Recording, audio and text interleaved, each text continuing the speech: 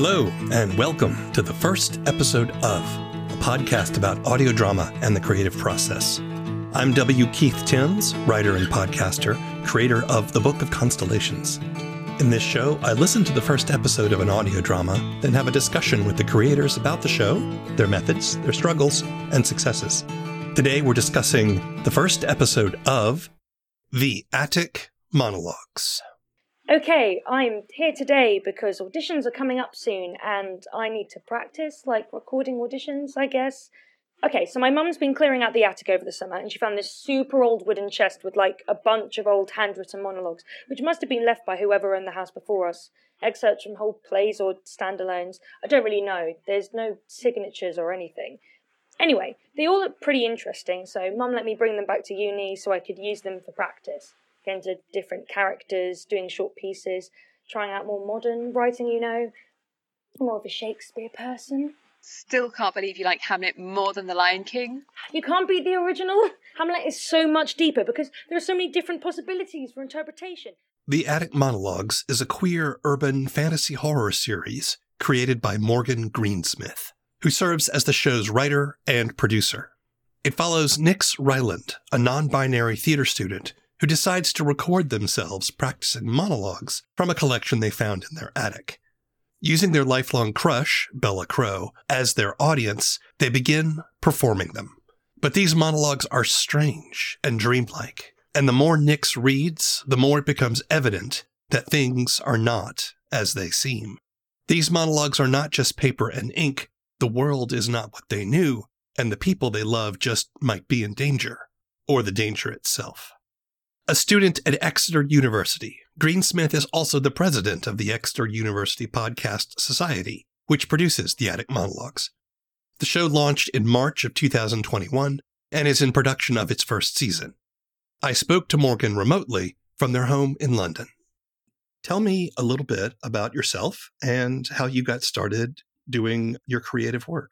My name is Morgan Greensmith. I am a writer and a student. I'm very new to podcasting, but I've been a fan of the medium for a long time, since I was like 15.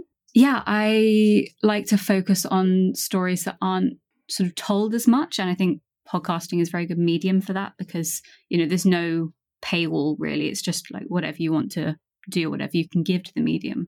Right. So, there's no one holding the purse strings to tell you what you can and can't put out there. Exactly, yeah. So it's always been a very appealing medium to me. So you're a student. What are you studying? I study classics and English, which is, so the classics part is like Roman, Greek, mythology, the Iliad, Odyssey, all that sort of stuff. Pre-medieval, right? Is that yes. Generally? Yes. Yeah. Good. But I did notice the references to Shakespeare in the first episode. Are you a fan of Shakespeare as well? I am. I haven't honestly studied that much. I did Hamlet at A-level, but a lot of the references to Shakespeare, I have to admit, are searched up and sort of, so I have given this main character a hyperfixation on Shakespeare without myself having a hyperfixation on Shakespeare, which was, Well, that's all right. It's a good way to learn. It is. Yeah. And I'm doing a module next term at uni on Shakespeare. So I'm like, research the Attic Monologues. Amazing. Excellent. What appeals to you about the classics? Because I am one of those kids who read Percy Jackson as a child. So mythology is a big deal, huh? Yeah. I just find it so interesting. I'm very strange, actually, because I find history really interesting, but specifically only non-living history. As soon as we get to like the World Wars, my brain just turns off immediately. But when you go, show me some mythology, so show me some ancient relics that have just been dug out of the ground, and I just find it so fascinating.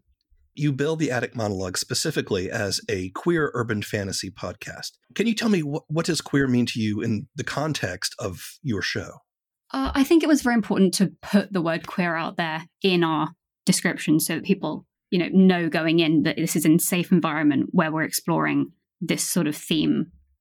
Growing up as a queer person myself, I haven't seen my story out there as much, especially with Nix being non-binary. Like, we're seeing a lot more sort of gay and lesbian and bisexual relationships, and even like trans characters in media.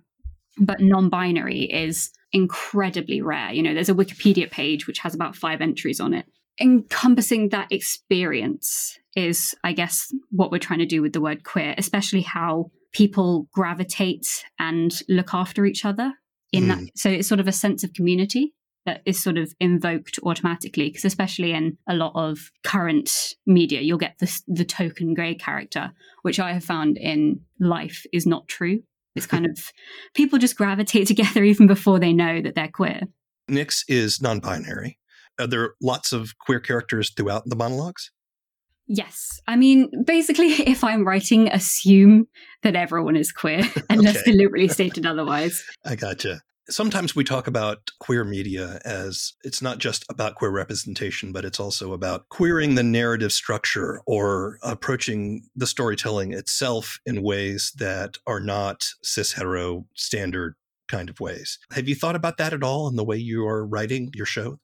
I have a lot, actually. I can't explain it too much because there is quite a lot of spoilers in there, but I am deliberately sort of looking at the traditional structure of narrative and sort of going, why is this? That using my text to ask that question and sort of make the listener think about, roles in narratives and how that can be perceived and changed depending on the point of view.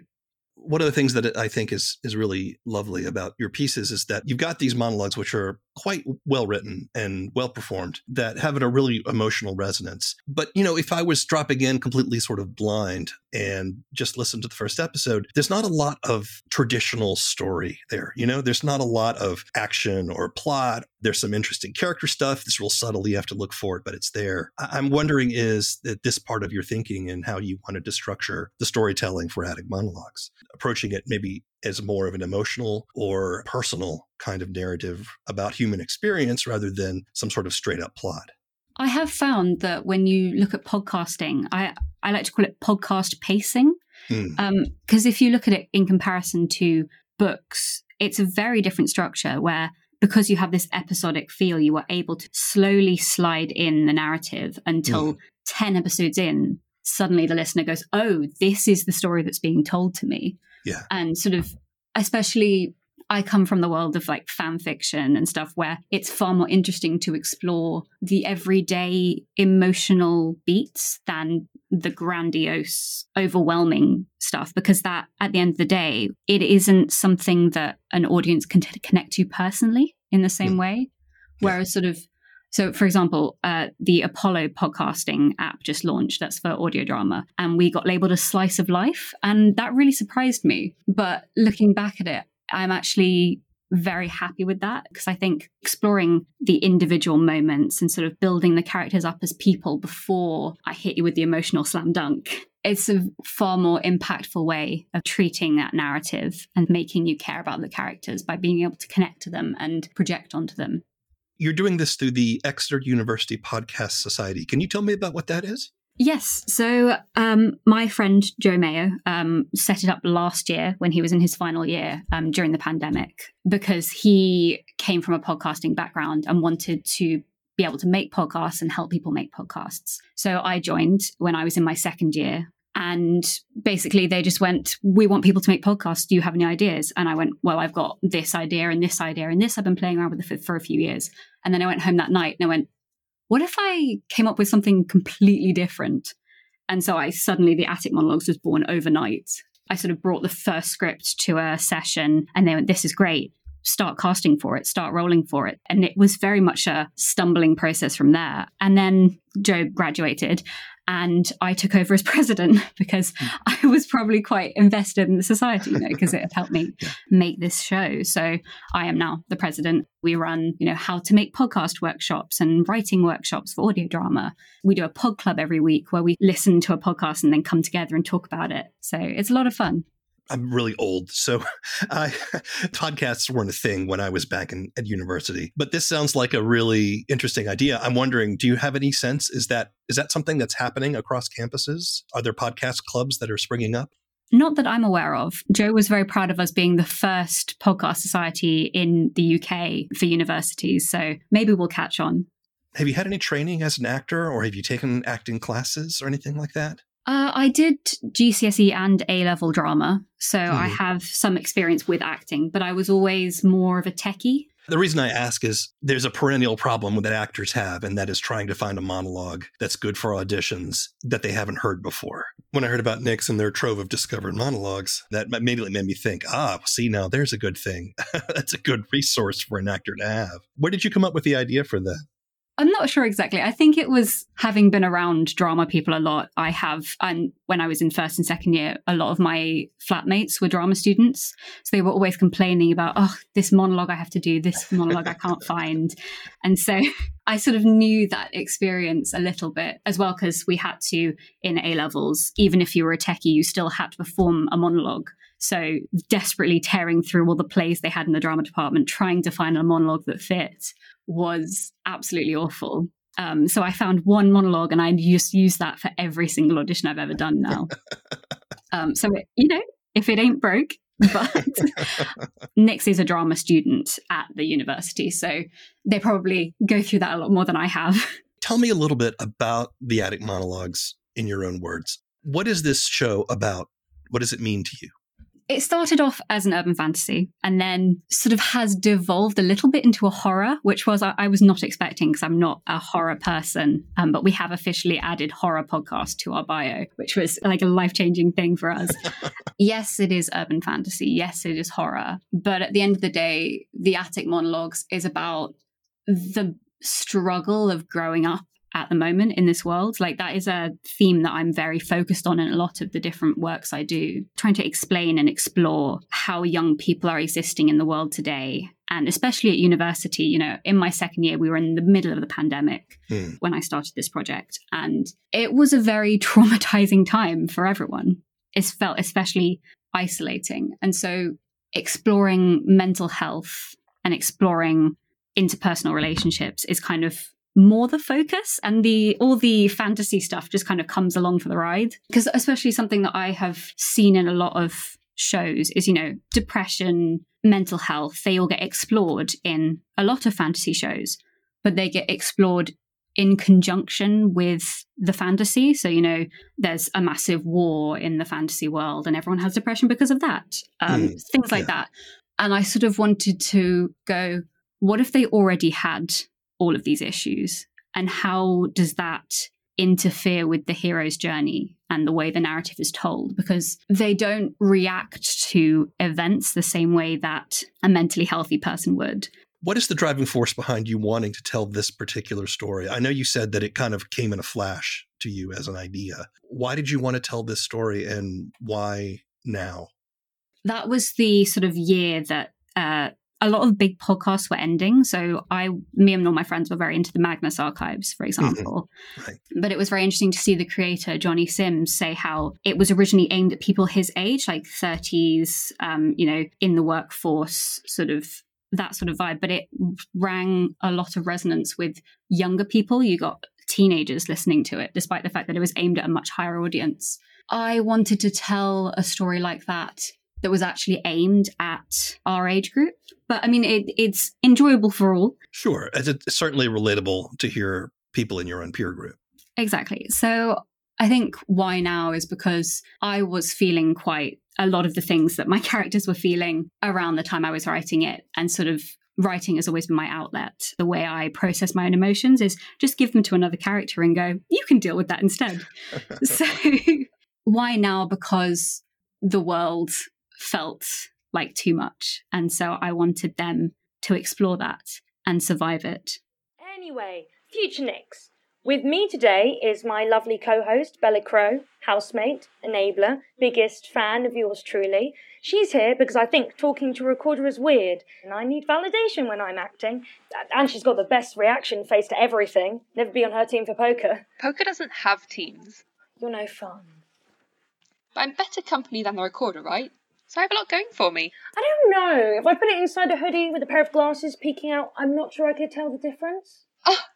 Okay, wow. I'll just go then. I have a truly fascinating essay on a vindication of the rights of women, just begging to be written. No, I'm sorry. Please forgive me. I'll exile the recorder to the wardrobe. You're the only audience for me. We should probably get started on one of those monologues, huh? Would it be fair to say that these monologues are personal? Some of them are, yes. I have had my mother call me up multiple times and go, it's a bit autobiographical, wasn't it? I do pour a lot of myself into some of them, like I'm not a teenage arsonist, as with episode 3. That's good. But, or am I? You never know. That's true. It's true. But other monologues are a lot more personal, and it sort of takes me longer to write those ones because I'm trying to put into words things that feel too big. So episode 4, for example, is about a woman who can't sleep because she's scared of sleeping. And I don't dream. So I have always had that fear. I've never seen it explored because people, in all this fantasy, there's all this stuff about dreams, and, dreams are very important in the fantasy genre because they're usually used for exposition or to show the character's mental state. And I've always been very confused by dreams. So I wanted to explore that, how it feels to just sort of go to sleep and just snap awake without anything in between. You really don't dream at all? I get about one dream every 6 months. It's very strange. But yeah, almost always I just don't dream. In the show, we have Nyx, who is our protagonist. They are rehearsing monologues with their roommate and crush, Bella. So the two of them work together. Nyx is attempting to develop their craft as an actor. Bella is helping. The other thing that's going on there, too, is that there's a little flirtation. I'm guessing then that the relationship between these two people is central to the ongoing story of the monologues. Absolutely. Very slow burn, childhood friends to lovers arc is what I'm trying to go for. Yeah. I think, we've made that quite clear. I don't feel like I'm spoiling anything to say that because I feel like we've been very obvious about it on Twitter, especially. The little flirtation moments are actually pretty cute. So I do appreciate that. Let's get started. Which one are you going to read today? I was thinking maybe this one. I read over a couple earlier, and this one seems like a shorter one. Considering how much of a mess this recording already is, and since it's the first one too, probably want to start it slow, get back into the swing of things. I mean, all my drama modules are theory this term, so I literally haven't done any script work since May. Let's see. Eliana Wickham, a professor of astrophysics whose wife went missing several months ago. Starting on a high note then. Nice name, I guess. Yeah, well, you know me. Morbid and bittersweet. And you just want me to sit here? Should I look at you? Should I look somewhere else? I don't want to put you off or anything. No, you can look at me, it's okay. If anything, you'll make my performance better. I like it when you look at me. I mean, just because it's like having a legit audience watch. Right? I'll just sit here. Whenever you're ready, go for it. I believe in you. And I think it's interesting that the first episode, called The Stars Are Fire, is about loss and grief. The speaker of the monologue is Ellie, who is an astrophysicist who has recently lost her wife. We say lost, presumed dead, but is missing. Ellie believes that Zelda, her wife, is not dead, is in fact just missing and gone somewhere. Why did you want to begin with a piece that is about loss and grief? Pulling back the curtain a bit, it wasn't entirely planned. When I was writing, I started out by writing for NaNoWriMo, National Novel Writing Month. I just wrote as much as I could of the podcast, just random scenes that came into my head. And by the end, I had about 10 different starting points for different monologues. And I sort of looked at them all and went, which one of these makes me feel something already? Which one of these do I want to tell? Which one of these do I want to start off with? It's very different to all the other monologues because it's a lot more narrative. It's sort of a lot more, Eliana is a lot more in herself and a lot more lucid than some of the other monologuers. I wanted to start off with sort of something beautiful. Eliana is all about the stars and sort of how beautiful everything is and how beautiful the world is and how the way that Zelda saw the world was beautiful. That night, she led me up to the summit, climbed up to the tree to its highest point, cracked glow sticks and waved them up at the sky, as if we could tell the stars in semaphore, hello. We nestled them amongst the leaves to light our way, shared a shitty bottle of champagne between breaths of lavender perfume and lip gloss, and when she wrapped the muslin around my finger in a silver loop, and asked me to be hers. I thought that night would last forever. I mean, when you look at the stars, you're really looking at what they looked like tens or hundreds or thousands of years ago, because the light has taken so long to reach us. Time travel, if you like. So maybe really that night has lasted. You have a really interesting take on this. I particularly like the fact that you juxtaposed Eliana as an astrophysicist versus Zelda, who is a folklorist. One has a very scientific, logical point of view about the stars, and the other one is all about mythology and about the romanticism of them. It's the whole opposites attract kind of thing of, I don't understand why you think this way about this, but there's something about that which is very attractive. I wondered if it kind of underlined a little bit of Nyx and Bella's relationship. Definitely. I have been accused by my director, Elle, that everything, all of the relationships parallel or sort of play off each other in different ways. You know, we have Eliana and Zelda, we have Nyx and Bella, we have later on Ambrose and Adri. There are lots more other relationships that come in later on. They are all deliberately paralleling or playing off each other in certain ways. I really enjoy that sort of narrative harmony. I do think that you dropped a little extra hint about something larger at the end of episode 1. Because if you listen all the way through the credits, at the very, very end, there's some little creepy, weird sound effect that happens. Now, I have no context for that. I don't know what that is. But is that a little tease? Is that a little hint? Oh, absolutely, yes. Every single episode has a post-credit scene, to the surprise of quite a few of our listeners. But every single episode has one. As you look back on the first episode now, and the season is taking shape and the story is unfolding, and you've added a horror tag, how do you feel about the work you did on that first episode? I am honestly quite proud of it. We were stumbling in the dark quite a lot. I think we will at some point go back and re-record it because we have better equipment now, thanks to our Ko-fi, which is so lovely. There's so much weight on a first episode. You know, you have to establish the world, you have to establish characters, you have to establish a certain amount of stakes. There's a lot of lore dumping you have to do quite unsubtly. So it's very hard to pull off a first episode. What do you struggle with in your creative process and in your creative work? I honestly struggle with the monologues more than anything. I will usually write pages and pages of dialogue that are completely useless, but the monologues will take me a lot of time. And I will have bits of them written out in notebooks, and then I'll type them up into my draft, and then I'll rewrite them. And then I'll rewrite the entire thing in a notebook and then write it back up again on my script because I can't do it all in one go. And I kind of have a bit of a vendetta against short stories. I have never really liked them. I did a module where we had to write them in first year, and I just thought they were absolutely pointless. And I would never write a short story because everything that is a short story should actually be a whole novel or a poem. And then cut to the Attic Monologues, and I suddenly realized that I have to write a short story every episode. And really coming to appreciate the medium a lot more. It's a struggle.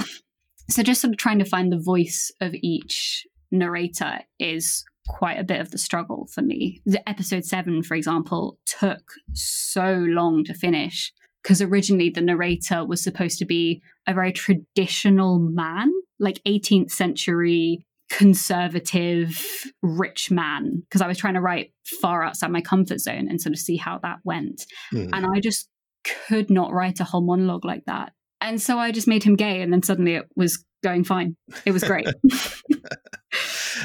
So if I have trouble writing a character, just make them gay. Yeah, I mean, it works for me.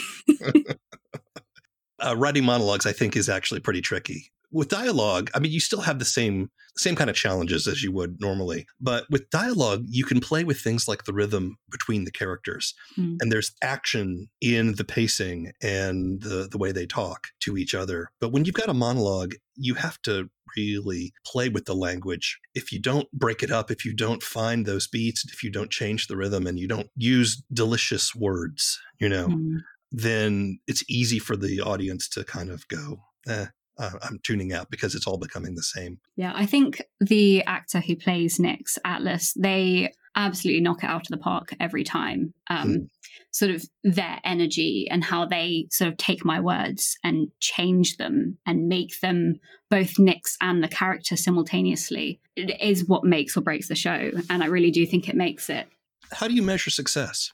You know, there's the traditional ways of the Spotify stats. Those are always very nice to look at and go, oh my gosh, people actually listen to this thing, which is insane. And, you know, getting by a couple of people we've been atted on Twitter going, this is amazing. And every time I see those, I have a small breakdown and go, oh my God, real people who I don't know are listening to this. It's a bit of a smaller one, but the way I measure success most is I've had people at university who I barely speak to come up to me and go, oh my gosh, I've been listening to your podcast. I love it so much.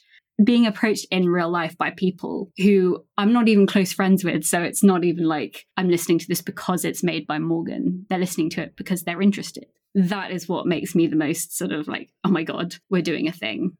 You've got a lot on your plate with school and then running the society and then making the Attic Monologues. How do you stay motivated? I am not very good at motivating myself, but I find the Attic Monologues is a great way to procrastinate uni work. I love that.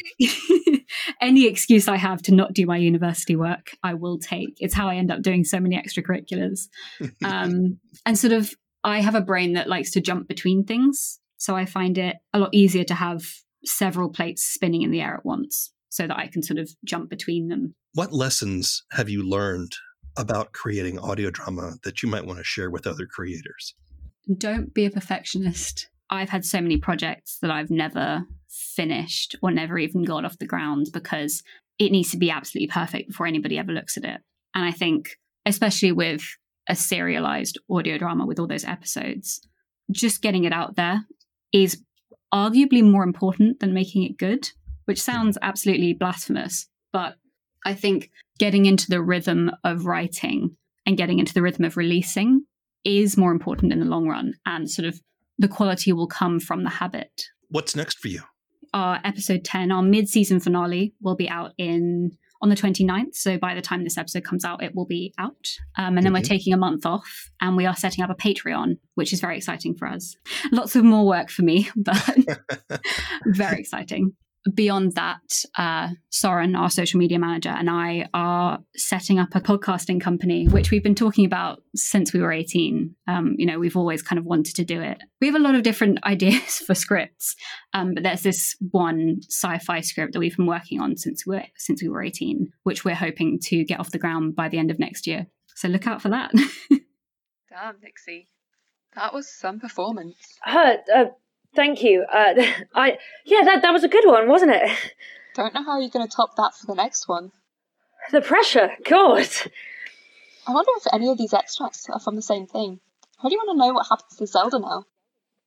I'll have a look. I'll see if I can find anything. Maybe you should have chosen one a bit less intense to start off, huh? I don't know. I feel like the drama suits you. The Attic Monologues are filled with beautiful writing and can be appreciated on this alone. But Greensmith's slowly unspooling story weaves in elements of the supernatural, themes of loneliness and struggle, and the evolving relationship between Nyx and Bella is at the heart of it all. You can listen to the Attic Monologues on most major podcast platforms, or see our show notes for links. The first episode of is written and produced by W. Keith Timms. All opinions expressed in this show belong to the people who expressed them, and not necessarily to anyone else. The theme song is Mockingbird by David Mumford. The show's webpage is thefirstepisodeof.com. If you're an audio drama creator and would like to be on the show, send an email to thefirstepisodeof@gmail.com. If you like down-to-earth sci-fi audio drama, check out my show, The Book of Constellations, wherever you get your podcasts. Keep telling stories. It's the only way we're going to get out of this mess. Until next time.